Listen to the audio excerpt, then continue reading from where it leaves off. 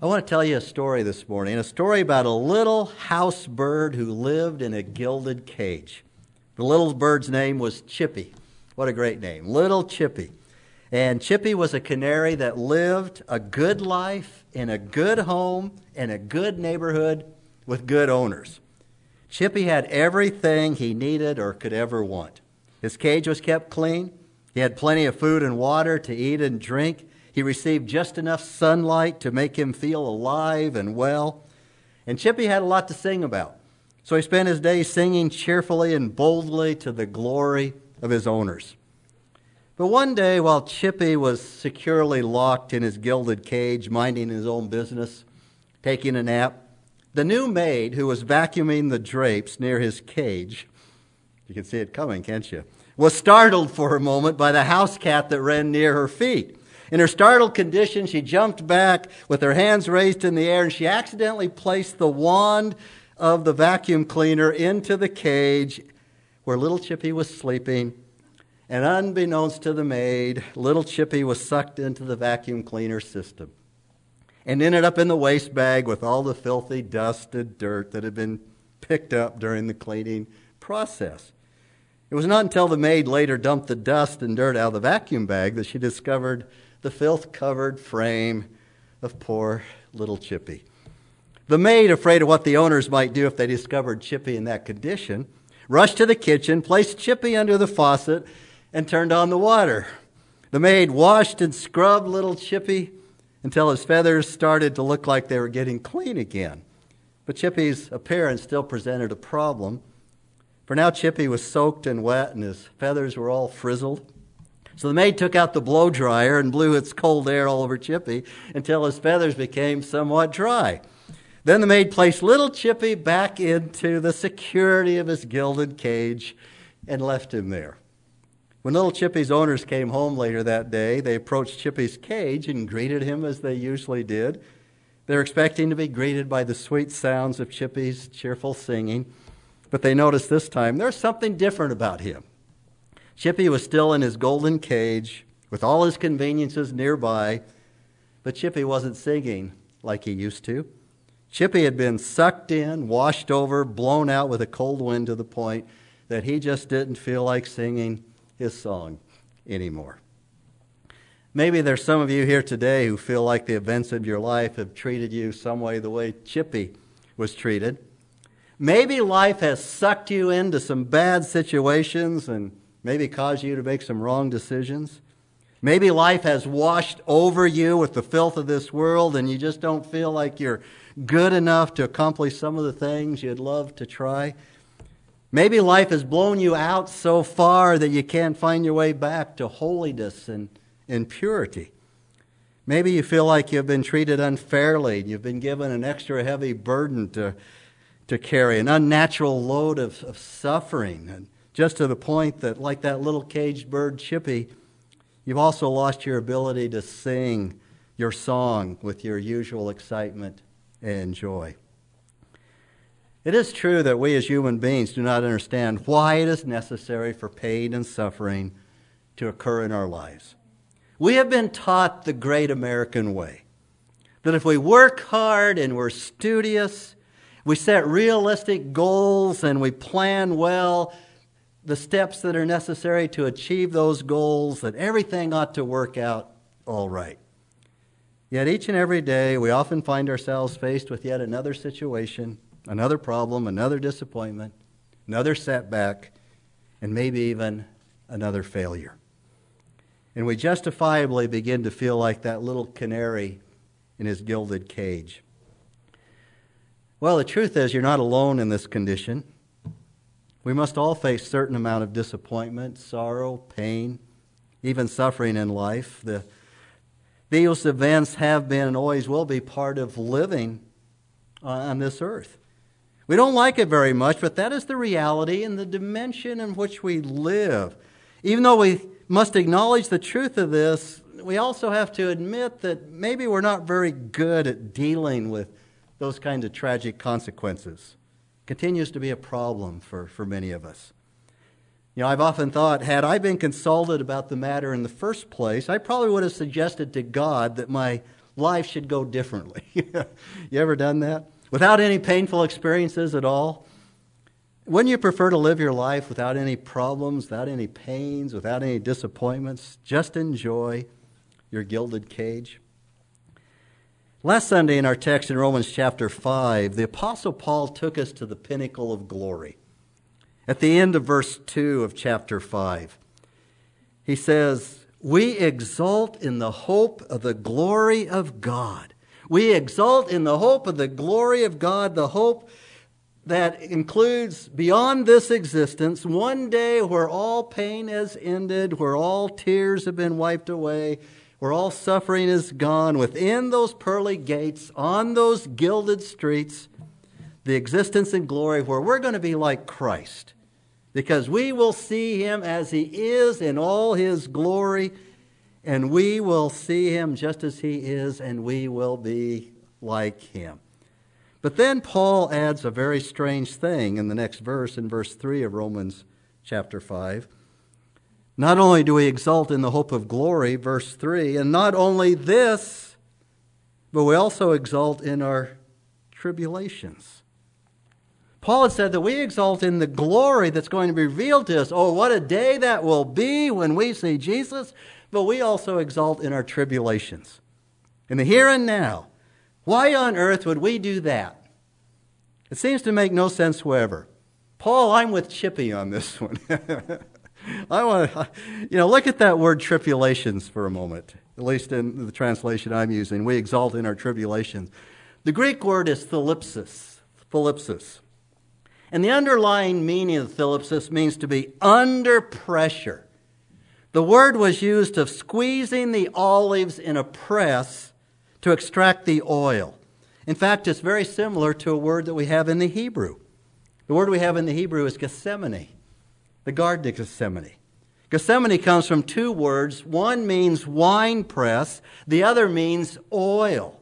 Gethsemane was the place where they had the wine and the oil presses that squeezed the fruit. The Garden of Gethsemane was a place of pressure where the oil and the grapes or the olives were pressed out.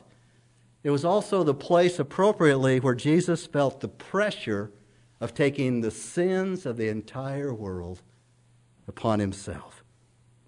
Like Gethsemane, thalipsis means heavy, heavy pressure that's squeezing something out of us. Why would we rejoice? Why would we exult in this kind of pressure? Well, let me give you some reasons that we see here. The first reason that we would exult in tribulations is this kind of suffering is the only path to glory. Did you know that? You don't get there any other way. There's no other way to get there, no other way to glory. The suffering in verse 3 is the path to the glory in verse 2, in which we exalt. There's no other way to get there. Turn over to Romans chapter 8 for a moment. The 8th chapter of Romans at verse 16. Romans chapter 8, verse 16. Verse 16 has that wonderful promise of God. The Spirit himself testifies with our spirit that we are children of God. A spirit-to-spirit communication, testimony. We know directly to our spirits from the Holy Spirit that we belong to God. We are his children. We could preach on that for a couple of weeks. But we go on to verse 17. And if children, heirs also, heirs of God and fellow heirs with Christ. Everything that belongs to Christ through Christ also belongs to us. If indeed, condition. If indeed, Paul gives a condition, if indeed what? We suffer with him so that we may also be glorified with him. No suffering, no glorification. Suffering is the path to glorification. Now the word if here does not mean it's a possibility. We often use the word if that way. But here, it's a second-class condition of the first whatever in Greek, as I learned at one time. But the word if here means an actuality. We could translate it the word since in our language. It means that suffering is an actuality. You will suffer. those who are the children of God, those who are joint heirs or heirs with God and fellow heirs with Jesus Christ, will indeed suffer with Christ and will be glorified with Christ, because suffering is the only path to glory. The way of suffering is the only way to glorification. The Apostle Peter adds in 1 Peter chapter 2, verse 21, "For you have been called for this very purpose." Have you ever included this in your calling? You're called for this purpose, "since Christ also suffered for you, leaving you an example for you to follow in his steps." His steps of what? Suffering. Suffering. Well, the Apostle Paul knows that just stating the fact of suffering in the path to glorification is not enough to give us cause for rejoicing, for exulting in our tribulation. So he gives us more, much more. The chippies among us need a lot more help here. So we go back to verse 3 of Romans chapter 5. "And not only this, but we also exult in our tribulations." Why? Knowing that tribulation brings about perseverance. Perseverance or endurance. So if suffering leads to glory in the end, suffering is the path to glory, the glory that we will receive in the end, then suffering, Paul says, also leads to something here and now, in the meanwhile. Suffering leads to maturity. And we're going to see that described in many ways. Suffering can and should be productive. Suffering leads to perseverance, he says. But it's only productive if we respond to it in the right way. If we see it from God's perspective, not with anger or bitterness. And we know this especially from the experience of God's people in every generation, that suffering produces perseverance. And Christian history is filled with examples of ordinary people enduring great suffering and being able to withstand sorrow and suffering for God's glory. And the only difference between them and some of us today are the attitudes that they embraced in their hearts. Their hearts were not filled with despair and hopelessness. Their hearts were not filled with selfishness and self-centeredness and disregard for others. Their hearts were not filled with a callous and insensitive pessimism.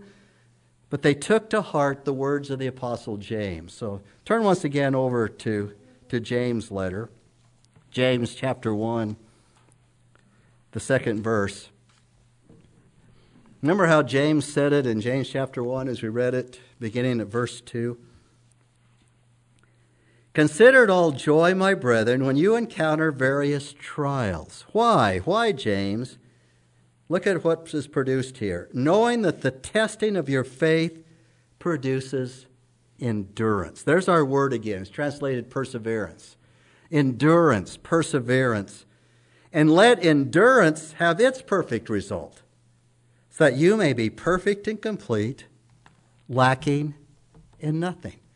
Ordinary Christian people have been examples of enduring great suffering because basically they took two approaches to their lives. And it's good for us to see these and remember these when we face the trials of this life. And the first approach to life was that they rejoiced in the midst of their hardships and their sufferings. In other words, they looked for the result, what God was doing in their lives, what God was producing, the product of their lives, the same way that the squeezing of the grapes or the olives squeezed out a wonderful aromatic product. In some instances, a sweet, sweet wine. You know, they looked at that. They knew that these came from the tragic occurrences that they encountered. They looked for what God was doing not only in their lives, but to their lives, who they were in Christ. They looked at how their experience would make them more like Christ in their trials and in their tribulations. They walked in his steps. I did a little searching this week because I kind of remembered a story, and then I found it. And in 1938, a black gospel pianist by the name of Thomas A. Dorsey went through a very difficult time where he lost both his wife and his newly born baby. Both of them died in childbirth. And Thomas A. Dorsey is considered to be the father of gospel music. And by his own testimony, he said he couldn't spend his life sitting around feeling sad no matter how badly he felt. So instead, he put pen to paper and told the Lord how he felt by writing the words of one of his more popular songs. You'll recognize the song. Precious Lord, take my hand. Lead me on. Let me stand. I'm tired. I'm weak. The way he wrote it, he says, I'm lone. We say, I'm worn in our hymn book. Through the storm, through the night, lead me on to the light. Take my hand, precious Lord, lead me home. When my way grows drear, precious Lord, linger near. When my light is almost gone, hear my cry, hear my call. Hold my hand lest I fall. Take my hand, precious Lord, lead me home. When the darkness appears and the night draws near and the day is past and gone, at the river I stand. Guide my feet, hold my hand, take my hand, precious Lord, lead me home. Precious Lord, take my hand, lead me on, let me stand. I'm tired, I'm weak, I'm lone. Through the storm, through the night, lead me on to the light. Take my hand, precious Lord, lead me home. Thomas Dorsey knew that as long as he kept his hands in the unchanging hands of God, God would lead him and guide him through every storm, every condition that the world could throw at him. And the second approach of those ordinary folks that exhibit extraordinary abilities to withstand the pressure was that they persevered in the midst of their disappointments. The testing of their faith produces endurance. The word perseverance here means to exist in a state of patience or endurance. In fact, in the King James Version, it's normally translated patience. The idea here is that when we respond correctly to our disappointments, we gain the ability to withstand, to hang in there, even when the going really, really gets tough. I'm going to give you a lot of Greek words today because the word in the Greek that is translated perseverance is made up of two parts, two different words. The prefix hupo, H-U-P-O, means to be under or below. The rest of the word, mone, mone means a living place where you dwell. The whole word put together simply means to live under the weight of something that's constantly pressing down on you. In other words, hupomone means to withstand the thlipsis. The thlipsis, the pressure that we're able to stand under that weight, that extreme pressure. And so it's not surprising that hupomone, perseverance, was also used of describing the crushing of olives and grapes, like Gethsemane. Why? To extract their valuable oil in the crushing of the grapes, to press out those fine aromatic wines. Why are they crushed? To get that wonderful aromatic, sweet product. We cannot learn endurance without suffering, because without suffering there'd be nothing to endure. And the point is that Paul's making, you don't develop endurance unless you go through trials. And then James says, you're not complete, you're not perfect if you don't have endurance and all that it produces. You don't have to endure when everything's going your way. It's not difficult to trust the Lord when you're experiencing nothing but blessings, right? But will you endure by faith when life is hard? Will you trust God and submit to His mighty hand and put your hand in His when you lose your job, when you're going through a hard time in your marriage, or when you're diagnosed with a serious disease? And next, Paul says in Romans, perseverance produces proven character. We're coming to the fruit. Proven character. Back in Romans chapter 5, verse 4.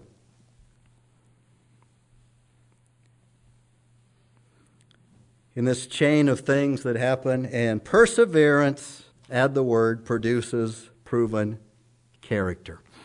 Got to give you another Greek word. You're going to be a Greek scholar by the time we finish today. The word translated proven is another one of those great words in scriptures. It's the word dokome. Dokome. Remember the Greek word we've talked about before, dokimos? Anybody remember that? Dokimos means to be approved, to be tested and approved. The word dokimos was used in the refining process of precious metals. The ore would be melted and boiled, and the scum and the dross would rise to the surface, and that would be skimmed off, and the remaining gold would be pure, and when it hardened, they would stamp the word dokimos on it. The approved. It's been tested, it's been pure. That's dokimos. The word related to dokimos here in Romans chapter 5 is dokome. And dokome refers to the quality of a person. What is the quality of a person who has been tested and has passed the test? Elizabeth's going to go through a test. She's going to go before her advisors and other faculty. She's going to have to defend her thesis in front of them. When she has passed that test, it will be because of her character, who she is, what she wrote, and she passed the test. Dokime refers to a mature character, a proven character, a person who has passed the test, the person who under all this pressure brings about a proven, tested, mature character. And the word was used in ancient Greek to refer to the temper of the veteran as opposed to the raw recruit. I've never been in the military, but I've seen a lot of war movies, and I know they always start with, they got all these guys that are brand new, the newbies they call them today, the raw recruits, they don't know nothing. They do all stupid kind of stuff and those kind of things. At least that way it happens in the movies. Happens that way in the real military, doesn't it? Guys are shaking their heads. And so the dokime was the sergeant who had been to war, who had fought, who knew how to lead men. And that was the dokime as opposed to the raw recruit. And once again, we see the Apostle James take on it back in James chapter 1. The 12th verse. James chapter 1, verse 12. Where James writes, "Blessed is the man who perseveres under trial, for once he has been approved," dokimos, once he has that stamp of approval, he will receive the crown of life which the Lord has promised to those who love him. And then there's one last link in the chain, is that character produces hope. Hope. Proven character produces hope. Back in Romans chapter 5. It is our experience of coming through a time of testing that produces hope. Our confidence in God's ability and willingness to bring about through difficult times. And he gives us an ever brighter hope because God was faithful and we know that he works. And then we have hope for which lies beyond. And so I'm going to quote another gospel singer at this point, Andre Crouch. And we know the words of this song, where Thomas A. Dorsey was the father of gospel. They consider Andre Crouch to be the father of modern gospel. And you know these words, you've heard them before. "I've had many tears and sorrows. I've had questions for tomorrow. There's been times I didn't know right from wrong. But in every situation, God gave me what? Blessed consolation that my trials come to only make me strong. Through it all, I've learned to trust in Jesus. I've learned to trust in God. Through it all, I've learned to depend upon his word. I've been to lots of places. I've seen a lot of faces. There's been times I felt so all alone. But in my lonely hours, yet those precious lonely hours, Jesus lets me know that I was his own. I thank God for the mountains. I thank him for the valleys. I thank him for the storms he brought me through. For if I'd never had a problem, I wouldn't know God could solve them. I'd never know what faith in God could do. Through it all, I've learned to trust in Jesus. I've learned to trust in God. Through it all, I've learned to depend upon his word. And the reason our hope will never let us down is that God will never let us down. This is where we get to the crux of why we can endure and why we have proven character when we go through troubles. This is why the pressure, we can allow it to squeeze out that what God wants us to and that wonderful product. And we see this in our text in Romans chapter 5, in verse 5, that in suffering, God assures us of his love. God assures of his love. Verse 5, and hope does not disappoint, because the love of God has been poured out within our hearts through the Holy Spirit who was given to us. So Paul has traced the sequences of a chain reaction. From tribulation to perseverance, from perseverance to proven character, from proven character to hope, and then he adds, hope does not disappoint us, and it never will. How do we know this? What is the ultimate ground on which our Christian hope rests? What is our hope of glory? It's the steadfast love of God. The reason our hope will never let us down is that God will never let us down. His love will never give up on us. And how can we be sure of God's love? You know, to be sure of God's love, if a child wants to be sure of God's love, his parent or his or her parents' love, if he wants to be sure of their love, the child, let me put it this way, to live a healthy emotional development as a child, they need to be sure of their parents' love. To be sure of the love of a spouse or a friend is necessary and conducive to human fulfillment. To be sure of God's love brings even greater blessings, because the surety of God's love is the major secret. It's the source of joy, of peace, freedom, hope, confidence, well-being.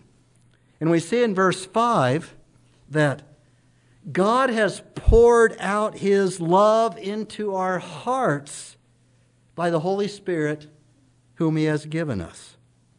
This is the first mention of the work of the Holy Spirit in the book of Romans, in the life of the Christian.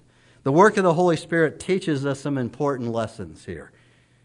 And the first is that the Holy Spirit is God's gift to all believers. The Holy Spirit is God's gift to all believers. All believers, not just some believers, all believers. Here in Romans chapter 5, Paul is listing the blessings. These are the consequences of justification by faith alone. Remember that? Justification? We studied that for several weeks. These are the consequences. These are the things that happen because we are justified by faith. In other words, if you are justified by faith, these blessings belong to you. So it's not possible to be justified by faith without the same time, at the same moment, being regenerated by the Holy Spirit and indwelt by the Spirit of God. We are given the Holy Spirit of God the moment we believe in faith in Jesus Christ who died for our sins on the cross. Now, you wouldn't think we'd have to say that, but we have to say that because there's people all over this land at this very moment in churches all over this land that are praying to receive the Holy Spirit. And they've already got the Holy Spirit if they're already in Christ. You know, what insecurity would bring that I don't have the Holy Spirit. No, we have the Holy Spirit. And secondly, the work of the Holy Spirit teaches us that the Holy Spirit who was given to us at a particular time. We've kind of already mentioned that. Look at that phrase, was given. Throw a little Greek on you again here. It's in the aorist tense. That means it happened in the past with continuing results in the present. It's something that happened in the past, but it continually has results now. And so the Holy Spirit was given to us at what is popularly called conversion, or what Paul says, the moment we were justified, we were given the Holy Spirit. The moment you received Christ and believed, the Holy Spirit was given to you. You don't have to pray to receive the Holy Spirit, or you don't have to reach a certain level of spiritual maturity to receive the Holy Spirit. At conversion, at regeneration, when you were born again, you were given the Holy Spirit. He indwells you. He lives on the inside of you. He empowers you, and this is the important thing in our text, he empowers you to endure under pressure. I was trying to think of a good illustration all week to illustrate this. I just couldn't come up with one, but suppose you were a balloon and you were filled with air, or you were filled with water. And the pressure comes, and what happens? it burst. But suppose you were filled with something that could resist all pressure. What if you filled it with concrete? The Holy Spirit in us is giving us that power, that ability to endure. And then thirdly, this is the big one, having been given to us, one of the Holy Spirit's distinctive ministries is to pour God's love into our hearts. The idea is that He has done this in such a way that the initial outpouring of His love remains a permanent flood within us. The same word for pouring out was used in reference to Pentecost when the Holy Spirit was poured out. And here Paul doesn't write about the outpouring of the Holy Spirit as much as it is the outpouring of God's love that comes with the Holy Spirit by the ministry of the Spirit in our hearts. Pouring out refers to a lavish outpouring to the point of overflowing. And this is the cool thing. Our Heavenly Father does not ration out His love in measured drops, but in immeasurable torrents. God does not ration out His love in measured drops, but in immeasurable torrents. One of the difficulties that we have when we're going through hard times is we start to doubt. And what do we start to doubt? That God loves us. That God loves us. Paul is talking here about God's love for us. And he does not see suffering as an indication that God does not love us. And quite the contrary, he'll show us at the end of chapter 8, in verse 35. He says, neither tribulation or distress or persecution or famine or nakedness or peril or sword can separate us from what? The love of God we have in Christ Jesus. Nothing can separate us from God's love. So what do? We keep our focus on God's love, and we can exult in our trials. Paul says that God's love has been poured out within our hearts through the Holy Spirit who is given to us. Immeasurable God's love. You know, I've often said, you cannot do anything to make God love you more. You can't do anything to make God love you more because He already loves you with an everlasting love. He's already poured out the love of God into your hearts. The opposite is true. You can't do anything to make God love you less. Can't do anything to make God love you less. He loves you. The tense poured out indicates the past action with continuing result, which especially points to God's great love as we experience it at the time we are saved. Given points to the fact that the Holy Spirit is given to every believer at the moment of salvation.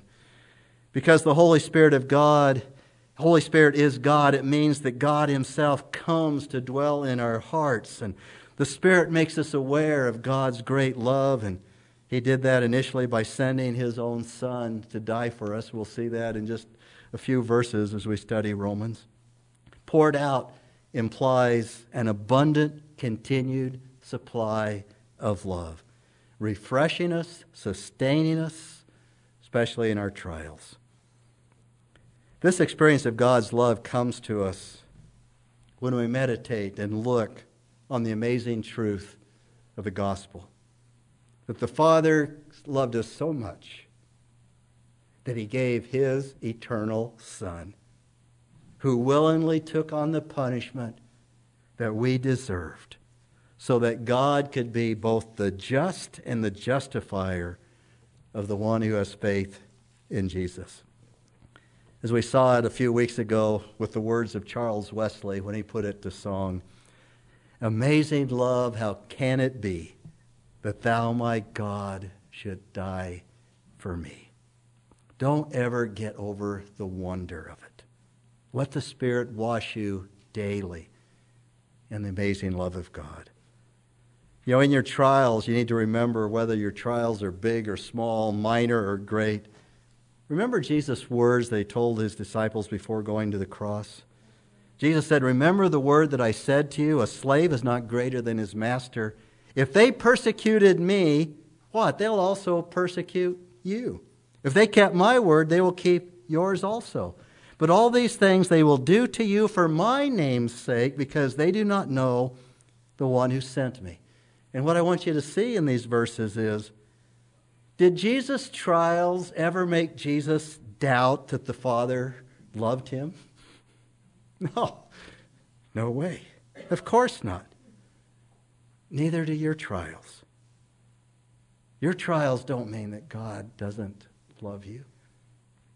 To exalt in trials, what we need to do is drink deeply of God's great love, that love that is poured out in our hearts by the Holy Spirit, which He gave to you. And we're going to be talking much more about that love next time, because with verse 6, we're going into one of the great portions of Scripture. I happened to come across a sermon series that somebody did that said the great chapters in the Bible. And this chapter 5 is considered one of the great chapters of the Bible, as we'll go on to talk about God's love. But I want to close it this way, because James Montgomery Boyce concluded his sermon on these verses by telling how the church in China was growing exponentially during the terrible persecution under the communists. The more they persecuted the church, the more people were saved, and the more the church grew. And an American student was going to Hong Kong to study the Chinese church, and before he left the States, a friend asked him, if God loves the Chinese church so much, why does He allow so much suffering to come upon it? The student had no answer for that. But after he had traveled to China and had talked in depth with many Chinese Christians, he decided to go back to America and ask his friend this question. If God loves the American church so much, why hasn't He allowed us to suffer like the church in China? It's a good question, because trials do not harm us. Rather, God uses them to shape us into the image of Jesus Christ as we walk in His steps. He uses them to strengthen our hope of heaven. Trials are part of the all things that He works together for good to those who love God, to those who are called according to His purpose. And as one pastor closed at that point, he says, even as strange as that may seem, we can exalt in our trials. Shall we pray?